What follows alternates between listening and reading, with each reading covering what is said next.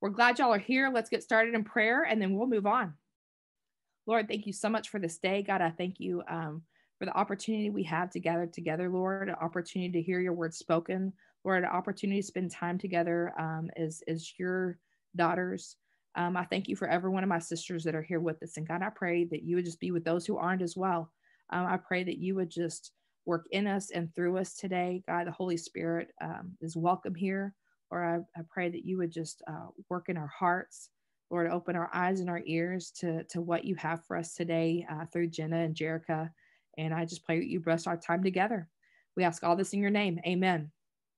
All right. So I'm going to turn it over to Jenna Snyder. She's our director of guidance counseling that works over in the upper school. So Jenna, take it away. Well, thank you, Heather. Oh my gosh, I think you missed your calling there. You had me rolling over here. You have a talent there. You need to explore. All right. Well, I'm thrilled to be here today. I always love opening up for Jerica and then listening to what Jerica has to say. And as she was sending over some information, she talked to me about her talk, which was going to mention things like being satisfied in every season and hopeful in all circumstances, and really just focusing on the abundance of God. And as she sent me that, I got so excited because I can easily talk about that. And the reason I can easily talk about that as it relates to our parenting is because those phrases describe my dad to a T. So I thought I'd just quickly bring you a few things that might help you in your parenting that I learned from my dad. And as I sat down and reflected and just thought, what was his secret in being able to be joyful in all circumstances and really focused in on the abundance of God? And I came to three things. So the first thing was that my dad taught me how to find joy in the little things, and that it didn't take much to be joyful. So he was a surgeon. My dad has since passed away. He passed away about 1.5 years ago, but dad was a surgeon and really busy. And we lived in Lawton, Oklahoma, for any fellow Okies out there. But he had one day off, and that was Wednesdays. He even worked on Sundays. He did his rounds at the hospital before and after church on Sundays. So Wednesday was my dad's day off, and he chose to spend that day with me and my sister, which I think is remarkable now, working and realizing my one day off. Boy, I have so many things to do, but dad chose to spend it with his girls, and he would call that our happy day. So on our happy day, we would do things, really simple things that didn't cost any money, like we'd go to a grove of pecan trees, and we'd take a big bag and we'd look through the fields underneath and just pick up all the pecans we could find, like they were little Easter eggs, searching for pecans to see how full we could fill that bag. Or dad might go get some day old bread and then drive us to a pond where there were ducks, and we'd pull that bread out. And I just remember as a little girl, those ducks just honking, and I'd huddle over by my dad just giggling, and all that very free, very, very simple things. We would roll our jeans up and go stand in a stream and look down. And as a little girl, I'd look for rocks that I thought were really pretty. And my dad would pick them up for me and just look at them like they were treasures, and then take them home and polish them up. And all those things really taught me that there's beauty just in simple things. And that's come in very handy, especially lately with all our lovely weather and COVID and, all the stuff we've gone through. It's reduced us to a simple life. And definitely this snowstorm just taught us that for sure. So being able to find joy and pleasure just in the little things, and not taking much to be joyful. So the question there is, what does it take for your kids to feel joyful? Have you taught them to take joy in just the simple things? Many of us are not satisfied with the simple life, and we're finding that out as we walk through COVID, and we're just, stuck, or when we were stuck and couldn't go anywhere during our snowpocalypse. All right. Secondly, my dad taught me that I could flip anything around and find a hidden blessing in it. So I went to Baylor. My dad, in his retirement, he bought a little plane, just this little, he liked toys like that. And so he bought a little 2-seater Cessna plane. And Dad would sometimes fly from Oklahoma to Waco and pick me up for the weekend, fly me back to Oklahoma. And I just thought that was the coolest thing. And one time he flew me back to Waco and we landed, and we could tell upon landing that there was a little something wrong with the plane, potentially.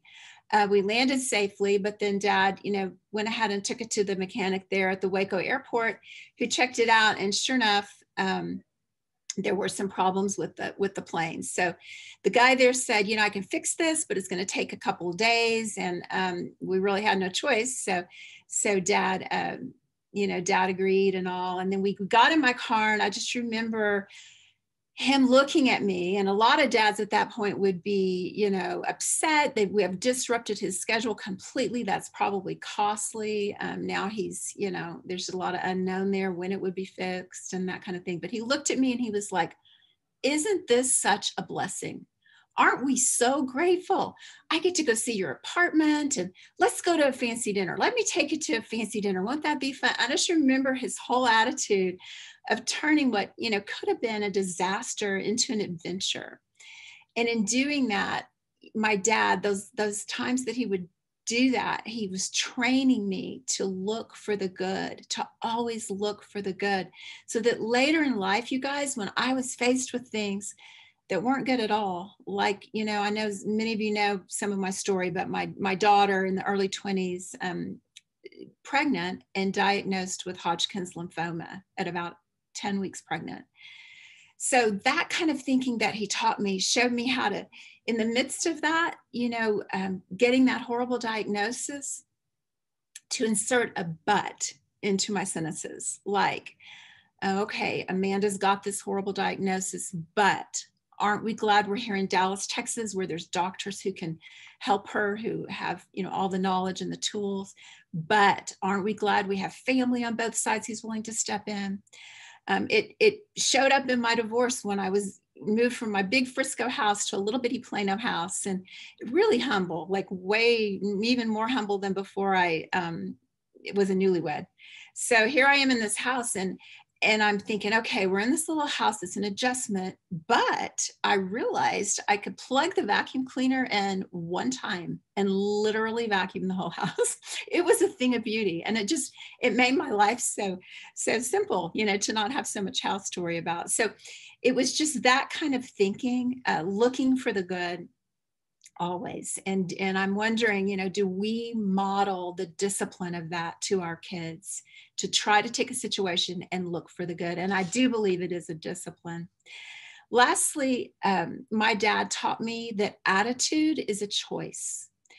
And when my dad got older, he really didn't leave home much. His energy was low, but I'd go visit him. And I remember one time I walked in and Dad was out on the back porch, and they didn't have a pool or anything. It was a small backyard, but he was out laying on a lounger in the sun, and he was just laying with his eyes closed. And so I go out there and I lay on the lounger beside him, and it was quiet for a minute. And then Dad, and I'll try to do this without crying. I was so close to my dad, but Dad was quiet. And then he said, Jenna, if you close your eyes, it kind of feels like you're on a beach in Hawaii. And I thought, and I closed my eyes, and he was right. The sun just beating down, I thought, I can take my mind to a beach in Hawaii right now. And my dad's ability to do that, when he eventually, so Dad had a stroke, he passed away at 90. But he was in a nursing home, and, it was bleak. Not good circumstances, but that was the kind of thinking of my dad's allowed him to lay in that nursing home bed.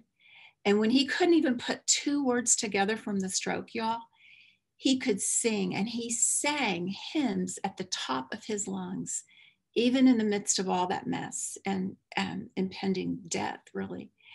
So, the question is, when life throws you unexpected curves, do your kids see you fall apart? Or do you take a deep breath and find the good? Do you show your kids that attitude is a choice? My dad, he taught me how to react, how to find abundance in simple things, how to be hopeful in all circumstances. And you are teaching your kids how to react. They are watching you. They will follow your lead. They are modeling after you. So at my dad's funeral, I realized that this kind of thinking wasn't magic, but that this kind of thinking was the result of a lifelong walk with the Lord, of his relationship with the Lord. My dad knew a God who causes all things to work together for good, who changes and makes beauty from ashes, who specializes in making beauty from ashes. We serve that same God. Do we live like we believe that? And do we show that God to our kids? So those were my thoughts today as I just focused in on some of the notes Jerica had given me. Can't wait to hear what she has to say. I know all of you are with me on that. So I will now hand this over to our speaker of the hour, Jerica Olson. Awesome. Thank you so much, Jenna. Wow. Between Heather and Jenna, we could just about sign off and call it a day and take what we've already been given in humor and in wisdom from Jenna and her sweet dad and be blessed. And so I'm grateful to be here and to be with you all. I want to welcome especially new legacy moms, or if you're a guest of a legacy mom. I know we have some people watching live and others who will watch later. And so just want to welcome everyone. And this is the Eagle Mama event that typically in the past, before the world decided to do some different things, this was an in-person event, a luncheon at Stonebriar Country Club. And actually, we had all the best of plans to have another in-person event. It would have been our first one in about a year today.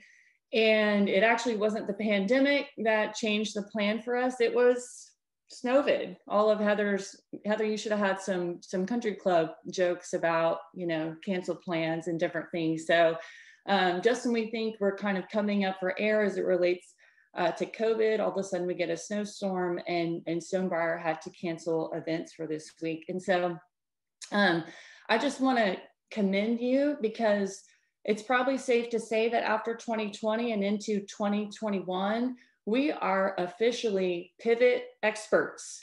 I was at the grocery store last week, and I'm just going to go ahead and admit, I like grocery store clothes, like the grocery stores that have clothes that usually say something cheesy. Like, I'm a total sucker for those. And I was at the grocery store and I saw a sweatshirt that said sarcasm level expert. And I'm not going to tell you whether or not I bought it. Maybe you'll just have to see it later or not. I don't know. But I thought about that more, and I was thinking, after 2020 and then after whatever the weather did last week, we should all get sweatshirts that say pivot level experts. And so I just want to thank Legacy and Heather and everyone who worked so hard to make this event still happen, to pivot well. That takes a lot of good leadership and organization, and honestly, just love and care for us as moms, us as women. Legacy is a family that cares about families. It's not a school that just cares about our kids. It's a family, and they care about every person in each one of the families that are at Legacy. And I know my family, we've been here, this is our 7th year, and we've benefited from so many different things that the school offers, not just our boys at school, but also my husband and I, and all the resources that they provide us to grow. And that's kind of the goal of this Eagle Mama event. We have so many things that revolve around our kiddos, and so much we want to do for them. And that's right. That's the season that we're in. We're moms. And also, we also need encouragement and strength. And so this event really is geared toward, just like when you're on an airplane and they do the check-in when they walk by your seat and they say, remember, put the oxygen mask on yourself before you put it on your child. And so as leader of the Eagle Mama events, this is for you, Mom. And I always love what the counselors contribute. We kind of call that Counselors Corner. They always give us those good parenting tips, because that is something that my sons are in 5th and 7th grade. I don't bring that expertise to the table yet. The jury is still out. I'm praying hard that my boys turn out amazing.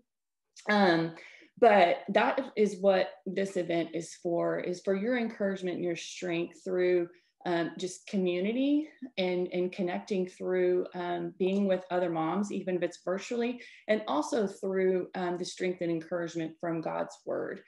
And so I was thinking about, this event. And by the way, while this was kind of a last minute pivot to make this virtual, the Lord reminded me that what feels rushed and last minute to us was actually his plan all along.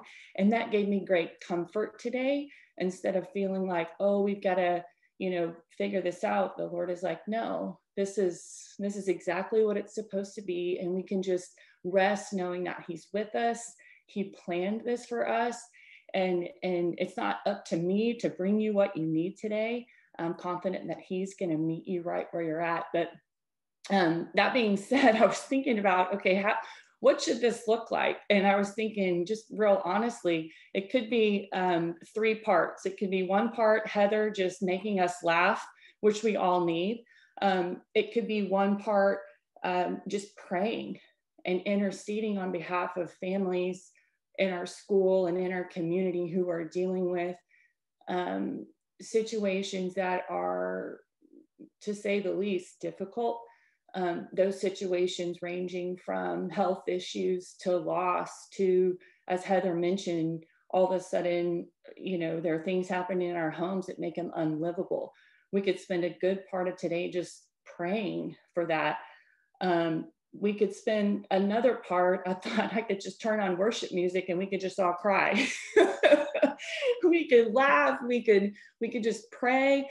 And then honestly, we could just all get a good cry out together and that would be good. But, the Lord really was leading me to some things from the book of Ruth that I pray will meet us where we're at, no matter where we're at, and just remind us of the kindness of God and how his kindness can truly kind of transform our reality and what we're most aware of, and take situations that cause us to be discouraged and empty to filled and hopeful.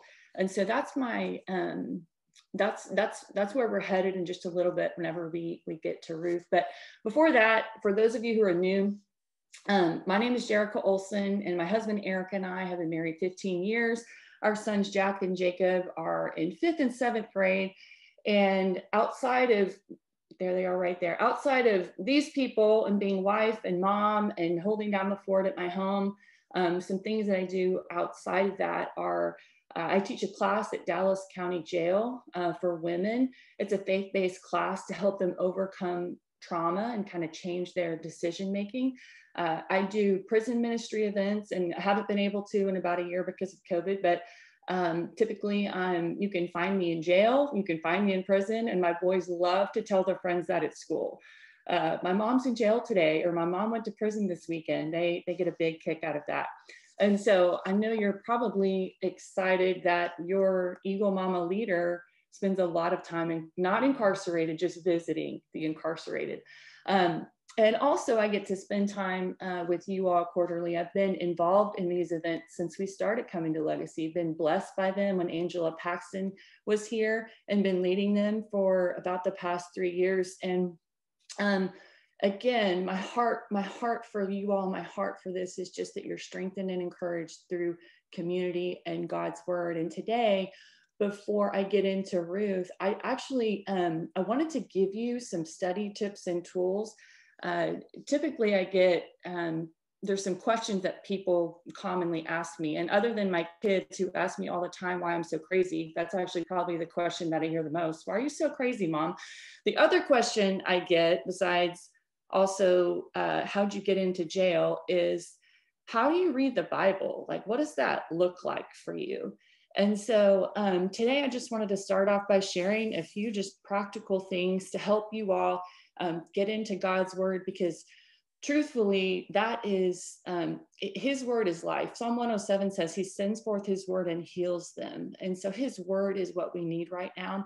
And so we have some Bible study tips and tools here. If you want to take a screenshot of it, you are welcome to do that. The first one, just pray and ask God to give you understanding of his word.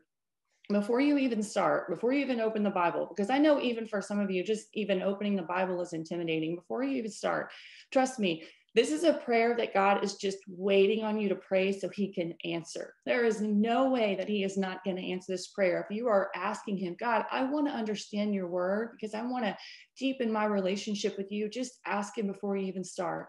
Give me understanding of what it is that I'm about to read. The second thing, don't be intimidated. There's a verse in John 14:26 that says, but the helper, the Holy Spirit, whom the Father will send in my name, he will teach you all things and bring to your remembrance all that I have said to you. You're not alone in this. Listen, when you open the Bible, you have the Holy Spirit that God sent to help us and to remind us. What's our job in that? Our job is actually to read the stuff, to put the information into our hearts and minds. And then it's the Holy Spirit's job to remind us of everything that the Father has said through Jesus. And so know you're not alone and don't be intimidated. And then just start reading. And some things to keep in mind while reading: who is writing? Why are they writing? Who are they writing to? How has the writer experienced God in the past? What miracles have they witnessed and experienced? When and where was this written and what was happening? So some may just call this context. This will really help you whenever you're reading. Some of these questions you just keep in mind.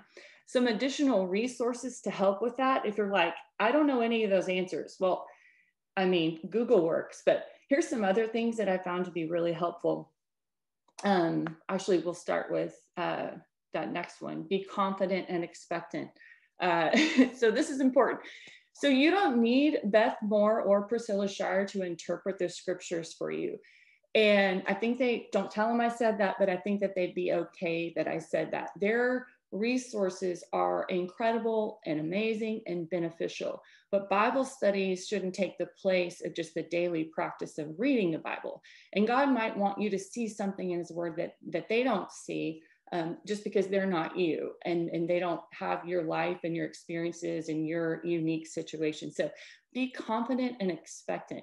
Bible studies are great, but they're only a supplement, not a substitute for you actually opening the Bible for yourself. Okay, here's some additional resources to just help you get started.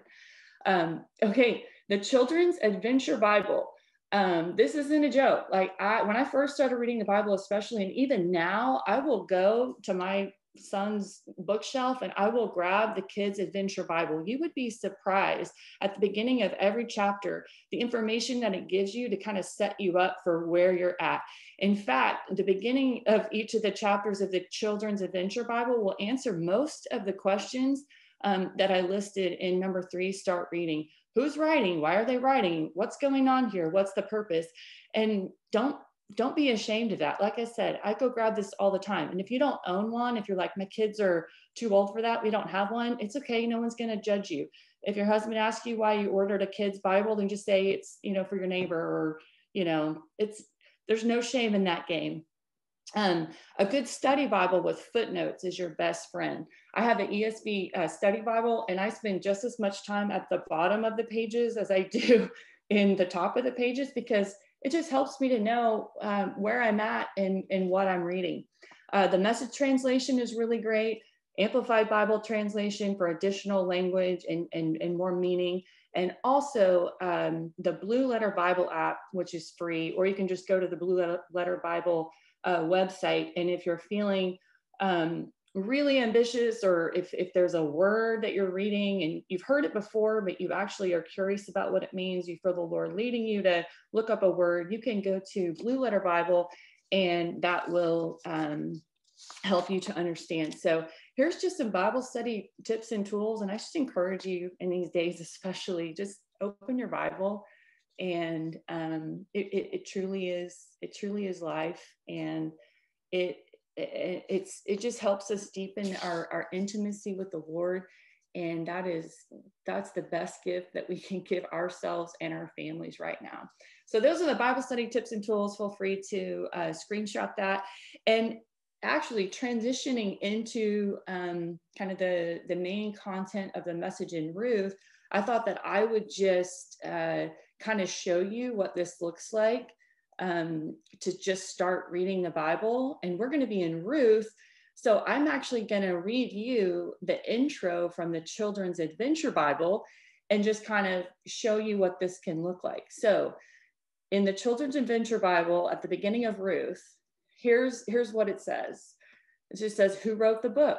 The author is unknown. Why was this book written?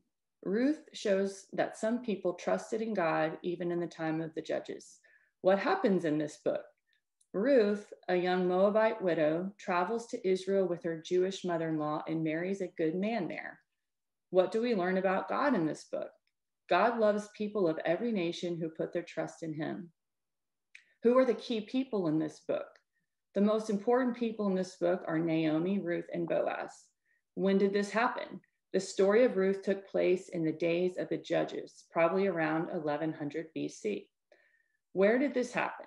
Ruth and Naomi lived in Bethlehem, the city where David and Jesus were later born. What are some of the stories in this book? Ruth goes with Naomi, Ruth meets Boaz, and Boaz marries Ruth. Don't you already feel like you're halfway to like a seminary degree? I don't know. It's just so helpful. And it sets us up for what we're about to read and gives us so much more context and so much more room for the Lord to speak. So we let the Kids Adventure Bible kind of intro us to the book of Ruth. And I don't have time to read the whole book today to you, but I trust that some of you are probably familiar with the story. And the title of today's message is Remain While He Redeems, Lessons from the Book of Ruth. Satisfied in every season, hopeful in every circumstance. And really, I think what the Lord was wanting to just highlight in this book and through the relationship of Ruth and Boaz is just how his kindness can transition us from just bitter and in despair and overwhelmed by loss and disappointment to filled with hope and satisfied. And we see that from the beginning of the book to the end of the book, where at the beginning we have this woman, Naomi, who she's fled her land, not because of COVID, but because of a famine. And she leaves her land to go to Moab to survive, to have food. She and her husband, they have 2 sons, and they go to Moab, and her husband dies. And then her sons end up marrying women from Moab, and they live there about 10 years. And as if things couldn't get worse for Naomi, already being in a foreign land and the loss of her husband, then she loses her 2 sons.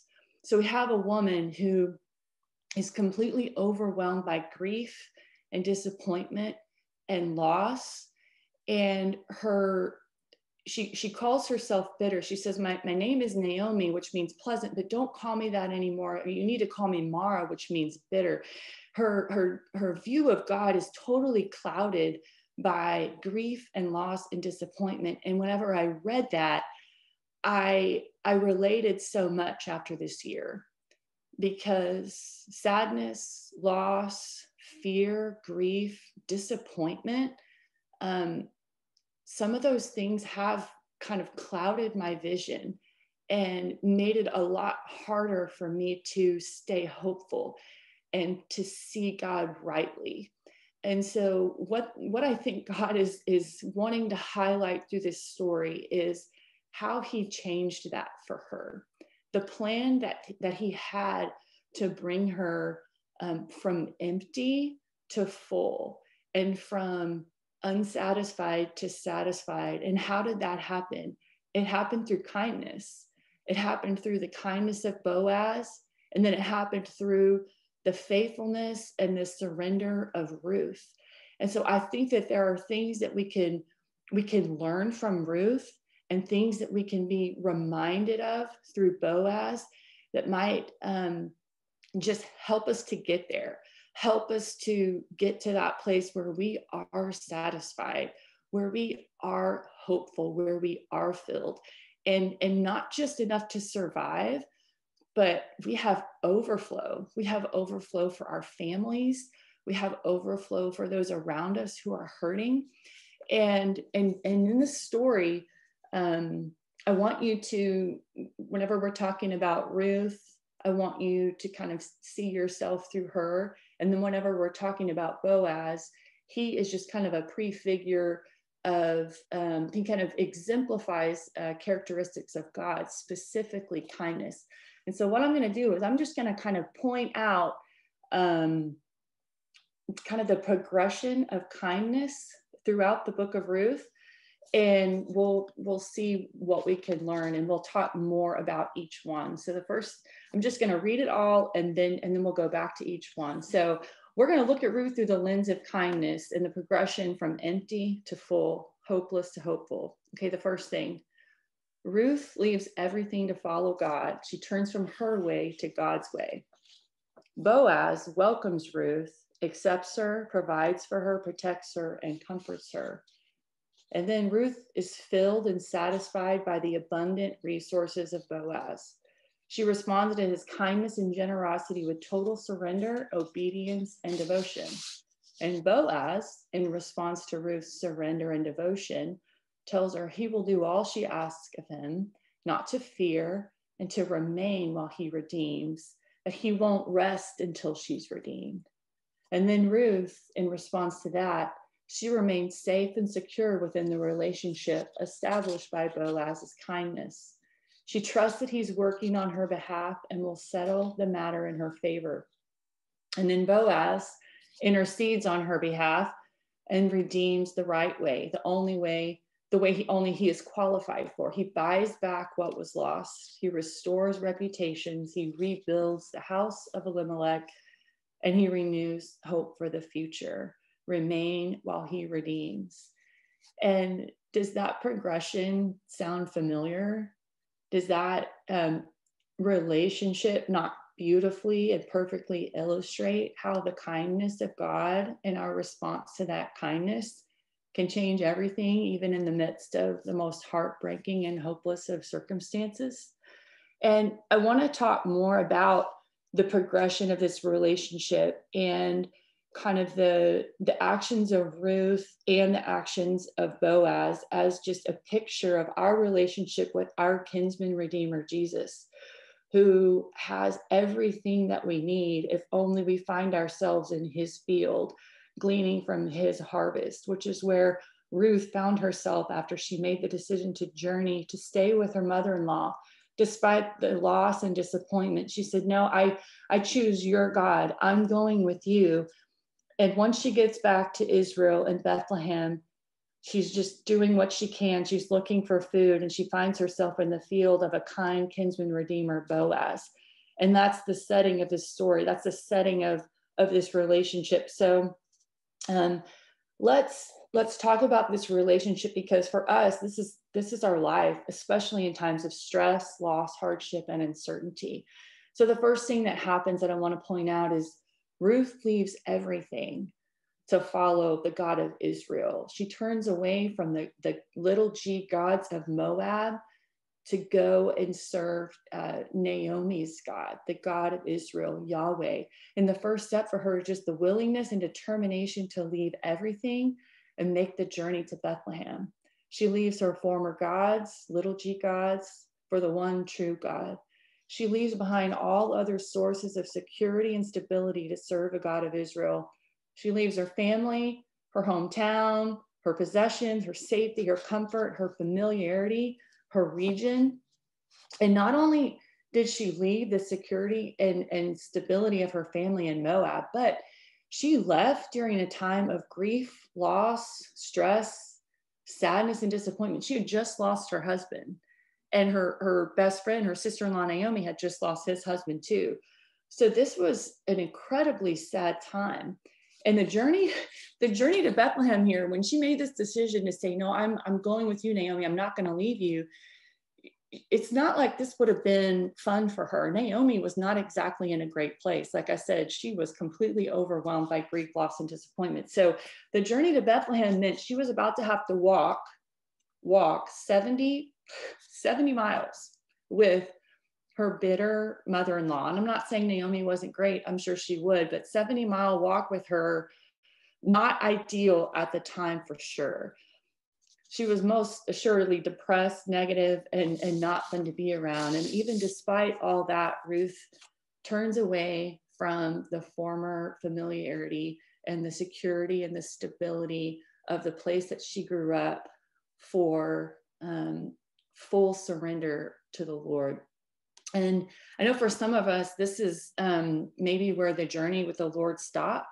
And this is where, Ruth's sister-in-law, this is where it stopped for her. She had all the best intentions of going too, but then she saw hardship ahead and was like, actually, not for me. I'm going to go back and I'm going to stay here, and I'm going to hope for the best as far as security and stability and a future in my former life. I'm out. I'm not going to make the journey. And for some of us, that's kind of our story. We had all the best intentions of serving and following the Lord. And then all of a sudden we kind of come to that first adversity or hardship. And we're like, I don't know, actually, I think I might just stay here. And we return to our former sources of acceptance, comfort, and self-protection. And there's a difference between deciding and determining. And adversity and hardship kind of exposes which one we've set out for. Have we just kind of decided casually to serve and follow the Lord, or have we been determined to follow him no matter what? And leaving those former sources, those former things that we've relied on, that we've trusted in, does require determination. Like Jenna said, a lot of what we do is a discipline and is a choice. Also, in her leaving, she left without a buddy. And this one's hard. This one's really hard for us. And it's hard. It's not just hard for me in my experience with women, it is hard for all women to leave something behind, even though nobody around us is doing that same thing or going with us. And her sister-in-law was likely her best friend. They had been, married to their husbands for, the Bible tells us, 10 years or so. And likely they were incredibly close, and Orpah turned back, and Ruth does something that shows incredible courage and hope in the Lord. And she says, you know what, I'm going to keep going. I'm still going to leave. She leaves the former in hopes of the better. And that's what full surrender to the Lord often asks of us. It asks us to be willing to do things alone, to do things without a buddy. Because you know why? It's not God being mean. It's just because everyone's in a different place. If he's asking me to do something that's right for me at the time, it doesn't necessarily mean that another person is exactly right for them. If the Lord is really tugging on your heart to sign up for the Bible study, or to volunteer here, or to go to counseling, or to actually pull back from some things and spend more time at home, but nobody else is doing it, you can still trust that that is God's word for you. That is his plan for you, even if you find yourself alone in doing it. Some of the greatest blessings for me in my life have been on the other side of a choice to do it, despite the fact that nobody else was doing it. And so I want to encourage you with that. I want to encourage you that if doing something alone is keeping you from setting out to fully follow God, it's worth it. It's worth it. Don't delay any longer. What is he calling you to do? And are you willing to do it if you're the only one? So the pandemic has changed a lot of things and also revealed a lot of things. So some of the things that, have changed is I have a lot more gray hairs. I have a friend who joked with me that she rarely wears zippers. And I loved how she put that. I'm like, that is such a great way to say it. Yeah, I don't think I wear zippers very much these days either. And if my boys see me put on something with a zipper, they think that I'm going somewhere really fancy. So, setting the bar low is sometimes wisdom. So you full permission to just set the bar low. But another thing the pandemic has done is it really has revealed whether or not we've just kind of been casually deciding to visit Jesus at our convenience, or if we've truly been intentionally determining to follow him closely at all costs. So when all of a sudden we didn't have some of those conveniences like meeting in corporate worship or whatever, what did your faith look like after that? And that's kind of one of the, I guess, the good things about the pandemic is it can kind of show you where you're at. Did you make a casual decision to be a Christ follower? Or are you determined to leave everything behind and to serve him alone? So that's the first thing. She left. Well, then what is Boaz's response to her when she leaves and she finds herself in his field? He welcomes her, he accepts her, he provides for her, he protects her, and he comforts her. So I don't know if anyone else is in need of God for him to be with us, for his presence, for his acceptance of us, despite our mistakes and our circumstances and the difficult situations and the bad ways that I respond and the ways that I want to cope on my own or relieve some of the tension of the stress on my own. He accepts us. He provides for us and he protects us. He makes a way for us to come to him. He moves everything out of the way so we have direct access to him for everything that we need. And he comforts her. When this woman from Moab, this widow, this poverty and grief stricken with seemingly nothing to offer woman comes to Boaz, this wealthy landowner with seemingly unlimited resources, what does he do? Does he shame her? Does he send her away? Does he make her work extra hard to earn a provision? No. He leaves where he is and he comes to the field to be with the harvesters. I think that's the first thing is God just wants us to know, listen, you're not alone. I'm with you. And of course, he sent Jesus to dwell among us, to be with us. And he hasn't left us as orphans. He's left his Holy Spirit to be present with us. So he just wants you to know, I am with you. I'm not this distant, mean, hard, landowner that is going to treat you harshly. No, I'm going to come to you. When you leave everything to follow me and you find yourself gleaning in the field with the provision that I offer you, I'm going to be with you. And I'm going to accept you despite your circumstances. I'm going to see you based on your worth and not what's happening around you or how you see yourself or how you feel. I'm going to provide for you in abundance from my supply of food and water, his provision.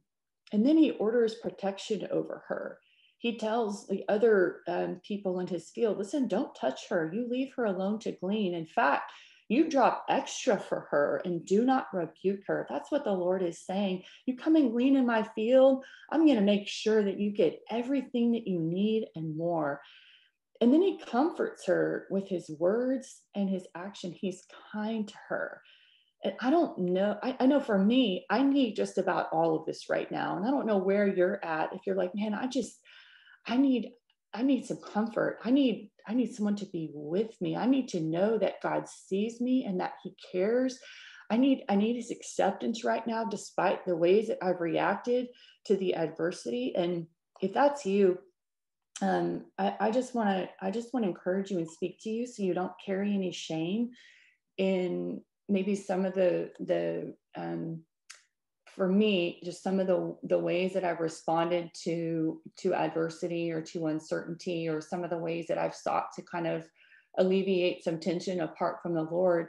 I listened to a Christian psychologist who specializes in trauma by the name of Diane Langberg. And she said something that I'll never forget. And I keep hearing it as if it's coming from the Lord during this time. And she said, Don't punish people for surviving the impossible. And I think that that's what God is telling us today. Listen, I know it's been a hard year. I know you've been facing things that you didn't feel prepared for. And if you look back, you would maybe do it differently, but it's okay. I'm not interested in punish you for surviving the impossible. I just want to help you. I just want to be with you. I just want to show you a better way. And so that's what we have here exemplified through Boaz. And it's such a beautiful picture of how God welcomes us despite what we're going through. And then Ruth is filled and satisfied by the abundant resources of Boaz. She responds to his kindness and generosity with total surrender, obedience, and devotion. So Boaz shows her this unexpected kindness, and all of a sudden, she has everything that she needs. She's filled, she's satisfied, she's got food, she's got water that she didn't have to go and work for. He says, listen, you can have all you want, and you can have all the provision that you can gather. And Ruth 2:14 says she was satisfied and she had some left over. So Ruth provides for Naomi out of the overflow given to her by the kinsman redeemer. When Jesus fills us, others benefit. And I can't think of a more important time than right now to have overflow. And I've been hearing stories through the Legacy family of overflow. People who are lifting up others who have been devastated by the effects of COVID, who've suffered unimaginable loss, who are facing uncertainty with health, with finances, with difficult situations. I've heard stories of overflow benefiting people through prayer, through meals, through words of encouragement, help with carpool or childcare. And now Legacy cares for the most recent storm that brought heartbreaking scenarios to many families in our school and in our area. Listen, some seasons we're the ones with overflow, and other seasons we're the beneficiary of overflow in someone else, which is why it's so important for us to stay in the right field, to glean in the field of our kinsman redeemer. And Ruth 2:18 and 19 tells us that Naomi, her mother-in-law, who again was very bitter and very overwhelmed by disappointment and grief, she sees how much Ruth gleaned and also what Ruth had left over after being satisfied. And she said, and this was kind of an alternate title for today, where did you glean today? Where did you work? Whose field were you in? So she comes back with this overflow, and Naomi says, where have you been? Who have you been with? Where did you get this? Whose field are you in? When Jesus satisfies and fills us with good things, it sets us apart as favored, and others want to know the source of that favor. So does the fruit of your life lead people to want what you got? Can others recognize the kindness of God in your life? Where do you gather all that peace, that joy, that acceptance, that kindness, that belonging and fulfillment? And when we're in the right field, people will ask us where they too can find that satisfaction and that hope. Another thing that she did is Boaz told her, hey, stay in my field and stay close to the other harvesters in my field. And so she did that. She stayed there. She didn't go to another field. I read in a commentary that this would have been a big ask for someone that was very poor at the time. They would typically glean in many fields because there wasn't a guarantee that in one field there'd be enough supply for them to survive. So when he's asking her, just stay in this field, that required a lot of trust on her part that if she stayed there, that she would have everything that she needed. And then he also said something that I think is really interesting and key for us too. He said, stay close to the other women in my field. Don't isolate yourself. Don't go off in another field with other people looking for satisfaction and fulfillment in the wrong place. Who are you associated with? Who are you closest to? What type of harvest are your best friends reaping? What are they sowing into? Who do you admire? Who do you want to be like? Who do you spend time with? What are your conversations like? Are they mostly about other people or about what God is doing in you? Do they tend to revolve around gossip and worst case scenarios, or are they life-giving and filled with hope? Listen, fear is contagious, but so is joy. Choose which one you'll spread. Keep close to other people who are also receiving the kindness and blessings of God, people who also have fully surrendered themselves to glean in the field of our kinsman redeemer. So how does Boaz respond now? In response to Ruth's surrender and devotion, he says, I'm going to do all that you ask. Don't fear. Remain while I redeem. I'm not going to rest until you're redeemed, because a lot had been lost because of the famine and the loss of life. They were left with nothing. Their security and stability, they had no source for security and stability anymore. And so this would have been, again, a very difficult ask. Remain while I redeem. I won't rest until you're redeemed. And I think that's what the Lord is speaking to us today. He's saying, don't fear. Just stay there. I'm redeeming. I'm working. And Boaz is so moved by Ruth's fidelity and her trust that he's willing to use his status and resources to care for her. And God wants us to know that he's working even in the most complicated, most desperate of situations. And he wants us to trust him. He wants us to rest. Even in the midst of fear and uncertainty, he will take care of us. And grief and loss is never the end of the story when God is the author. You will survive the loss and the heartbreak. He is working. So Ruth remains safe and secure within the relationship established by Boaz's kindness. She trusts that he is working on her behalf and that he will settle the matter in her favor. She doesn't try to control or manipulate or speed up the outcome of her redemption. She doesn't insist to be involved in, the court hearing or the conversations that were going on. She trusts him. And so she remained. She simply does the last thing Boaz told her to do, nothing more and nothing less. And she remained and waited on the kinsman redeemer to bring redemption that only he could bring. Obedience can be simple, but not always easy. And I think that's the case for most of us during this time. What God has asked us to do is simple, but not easy because of all the fear and the distraction and the noise. So how are you doing in remaining? Are you at peace or are you frantic and frazzled? It's his kindness that proves him trustworthy so we can rest in his faithfulness. And so then the last thing that I wanted to bring up in this progression of kindness that gives both of these women hope in every circumstances and satisfaction every season. Boaz intercedes now on behalf of Ruth. He redeems the right way, the way only he is qualified for. He buys back what was lost due to famine. He restores reputations and he rebuilds the house of the family of Naomi and Elimelech. He renews hope for the future. And this did take some time to play out, but kindness brought about an exceedingly abundantly more outcome.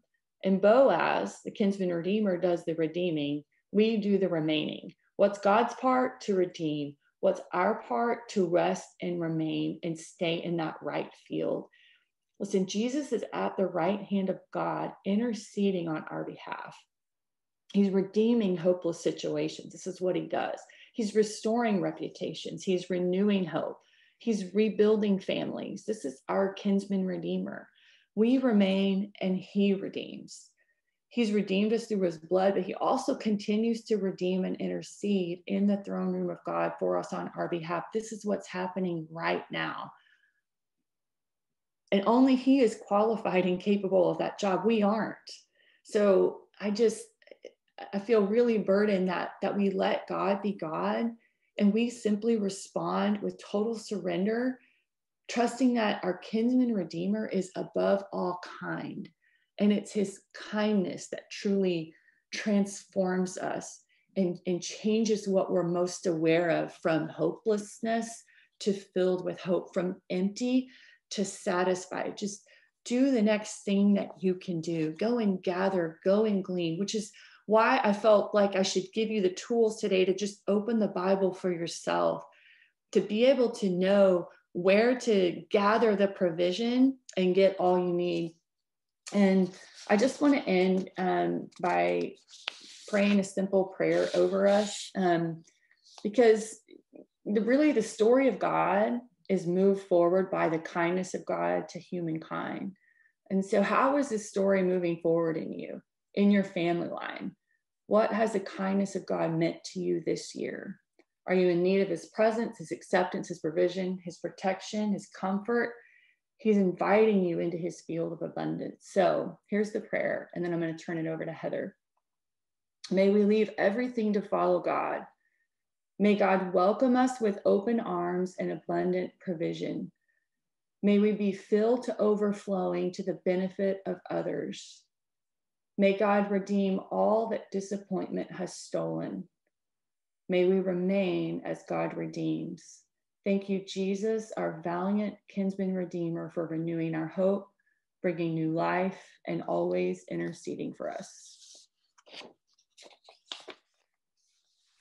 Jerica, thank you so much, my friend. So such good words, such a great reminder. And Ruth is just a fascinating study in and of itself with the kinsman redeemer. So thank you. I appreciate both your words, Jenna, for your great reminders as well. So guys, we've got a few announcements that we're going to go through and make, and then I'll close us out and one final prayer. So since most of us are planning on being in person and seeing people and getting dressed and putting on makeup, we have rescheduled that to another opportunity to do that in April. And so we'll be at the, Lord willing, we'll be at the country club again. We'll have lunch there. We'll have Jerica with us, and then a special guest, Cynthia Yanoff. So we're super excited to have her in April. So y'all go ahead and mark that on your calendars now. Get registered for that and sign up. So we'd love to see you there. Invite a friend too. Next, we have Legacy LCA Cares. If y'all haven't seen or heard about that, if you have not gotten these notifications, Jerica alluded to it earlier too. We have so many families that have been impacted. And guys, if you're like me, we don't ask for help well. We love giving help. And we've got lots of people actually who have signed up who are eager to help and pass on that blessing. This is an opportunity to ask for help. It's okay. There's great opportunity to sign up for the business directory, meal care and packages, even offering up their homes. There's people who are out there who are already signed up, who are eager to pass on what God has blessed them with. So I'd encourage y'all to take advantage of that. There is that website takes you to a Google page where you can sign up and let us know the things that you need. It is okay to ask for help. Please do that. Let us love on you. We are all walking through this together, so we don't want you walking through it alone. And then next we have the Spirit Shop. Some super cute sweatshirts and t-shirts. If you haven't gotten yours yet, please do. And I'm loving the color of the t-shirt. And if you have adorable little girl, y'all can be Twinkies and have the matching tees. So we've got those in all sizes and the little kid sizes as well. So get on there. There's a few other pre-order options that you can do today, but for Eagle Mama, we've made this specifically for us. So whether you attend the luncheons or not, tell your friends about this. It's a super cute shirt, just as we're all Eagle Mamas. We're all here at LCA. We're all moms. So a super cute shirt that you can get. Then next, some save the date things coming up, some exciting things coming up. Our Bible study, our women's Bible study starts tomorrow, a great Priscilla Shirer study through Elijah. Be watching for the whole month of March. We're going to have, we're calling it Love Does Month of Service. So we're partnering with Grace Bridge, and through their ministry, y'all, we're going to have several opportunities for you and your family, as well as our kids, to do some hands-on things to show Christ's love using Grace Bridge's resources they already have set up. So be watching for that. Also, our prayer walk, Wednesday, March the 17th. We'd love to see you there, walking around our school and just claiming God's protection, his sovereignty over our school, our kids, the campus, the staff. Laps of Love coming up. So that'll kind of be toward the end. of March, kind of summing up the whole Love Does month. And then at the end of March too, we're going to have our pep talk and PTF restaurant night. So even though we're zooming that in, y'all go pick up food and support our school. That money goes straight back to resources that we spend directly on our teachers. So I encourage y'all to do that. All right, is there anything else? Hey, you can follow us, Facebook, Instagram, YouTube. There's always opportunities. There's no reason you should not know what's going on. We have lots of opportunities to get involved, lots of opportunities to see what's happening at our school and stay updated with that as well. So y'all jump on and follow us. And lastly, guys, if there's anything y'all need, feel free to email us at theptf@legacy.com. Any prayer requests that you have, ways that we can lift y'all up, that's confidential. It stays among a small group of people unless you let us know otherwise. We can be lifting you and your needs up in prayer. And then follow us on the website. There's lots of good information there, but we're here for y'all. So let's wrap it up in prayer. I think that's it, right, Shannon? So let's close in prayer, and ladies, y'all can be dismissed. So Lord, thank you so much for a sweet time of fellowship. God, I thank you for the words that you've spoken through both Jenna and Jericho. Lord, I thank you for the opportunity to come together. Lord, so many things that we take for granted. I thank you for those sweet, simple reminders through this past week, God, that with all the chaos that surrounds us, God, that we can just remain in you and be still in you, and know that you will take us forward, God, as we lean in onto you. We thank you for the time we've had together, and I pray that you would be with us as we go about our days today. We ask all this in your name. Amen. All right, friends, thanks for coming. Y'all have a great day. We'll see y'all next time.